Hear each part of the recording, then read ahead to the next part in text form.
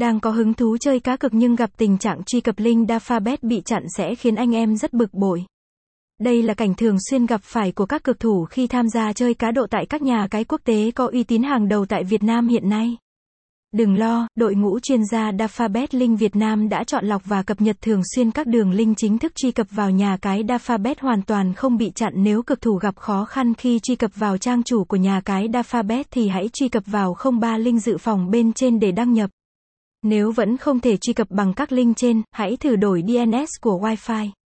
Bạn cần thực hiện các bước sau để đổi DNS trên thiết bị. Truy cập Wi-Fi đang sử dụng dấu lớn chọn tùy chỉnh ký hiệu Y.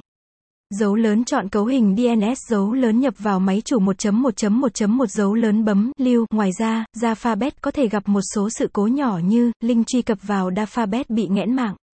Nhà cái dafabet đang bảo trì để nâng cấp hệ thống. Xuất hiện tình trạng nhà mạng tại Việt Nam chặn IP của nhà cái. Trong trường hợp vẫn không thể truy cập được, đừng lo lắng nhé, dafabet sẽ sớm cập nhật thông báo sớm nhất. Bạn cũng có thể lưu thông tin liên hệ để dễ dàng kết nối với bộ phận chăm sóc khách hàng của dafabet nhờ giải quyết.